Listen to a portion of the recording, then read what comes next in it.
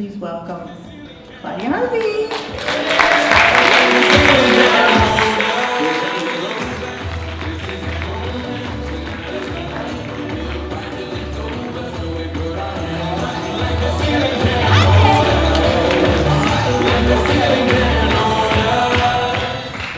Hi everybody.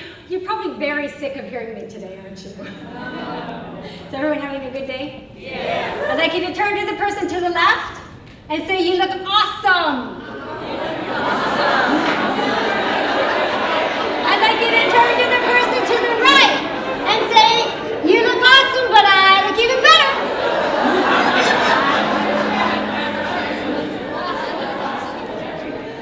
I'm glad everyone's having a great day today. That was quite the introduction from Randy. I'm not amazing at everything I do. Trust me, I'm not. My kids would definitely say that. I'm not. I have a strong philosophy that if you think you can't, you won't.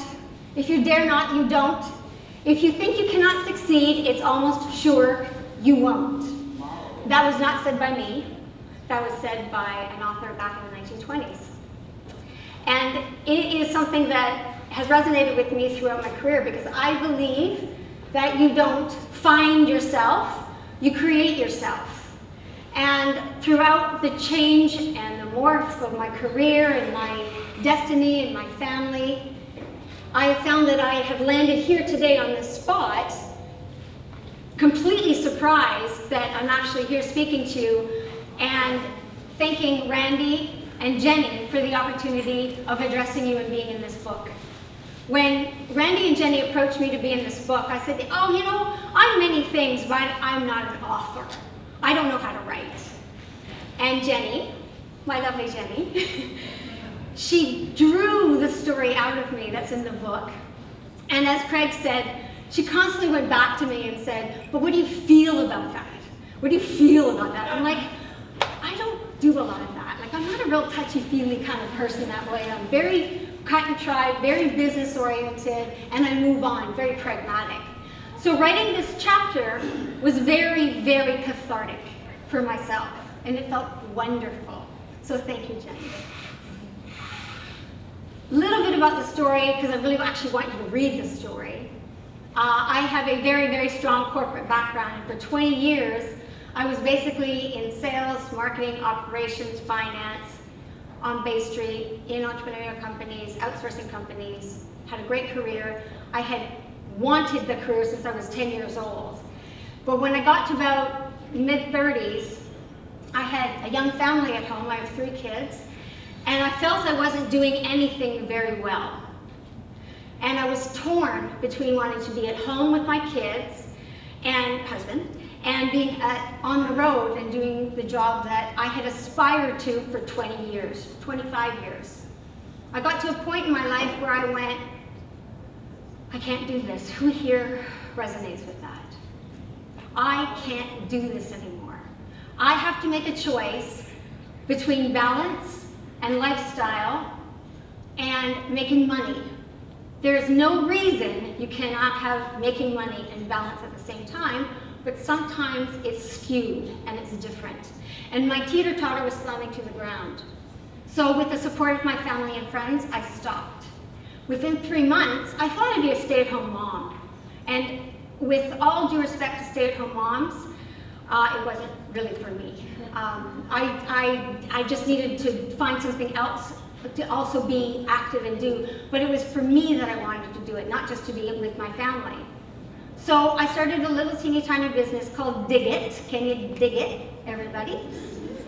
Dig It started in 2008. We went on Dragon's Den in 2009, and we have a manicure protective gardening glove that protects fingers in the garden or any do-it-yourself projects specifically for ladies that wanted to take care of their fingernails. Sounds foo-foo-shi-shi. We went on Dragon's Den in 2009 in the infancy of our business. We're now across Canada, the United States, and heading to Australia.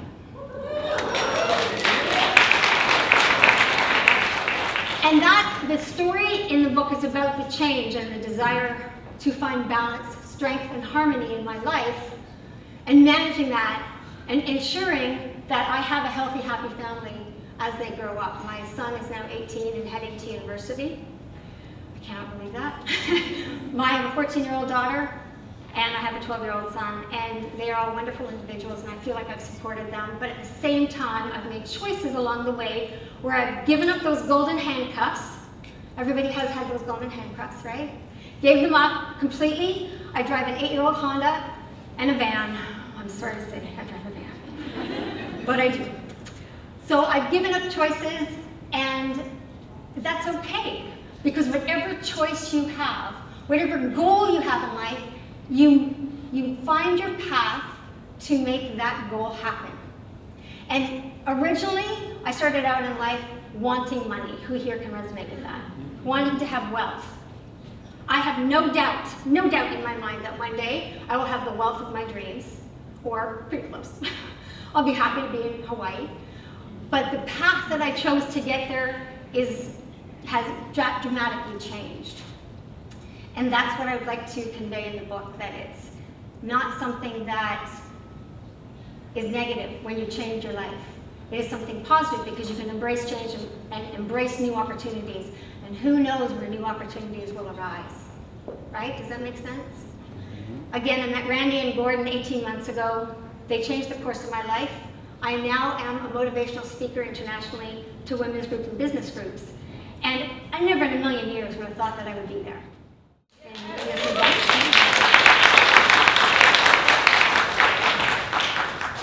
So, if I can impart on one thing, choices are what you make or break.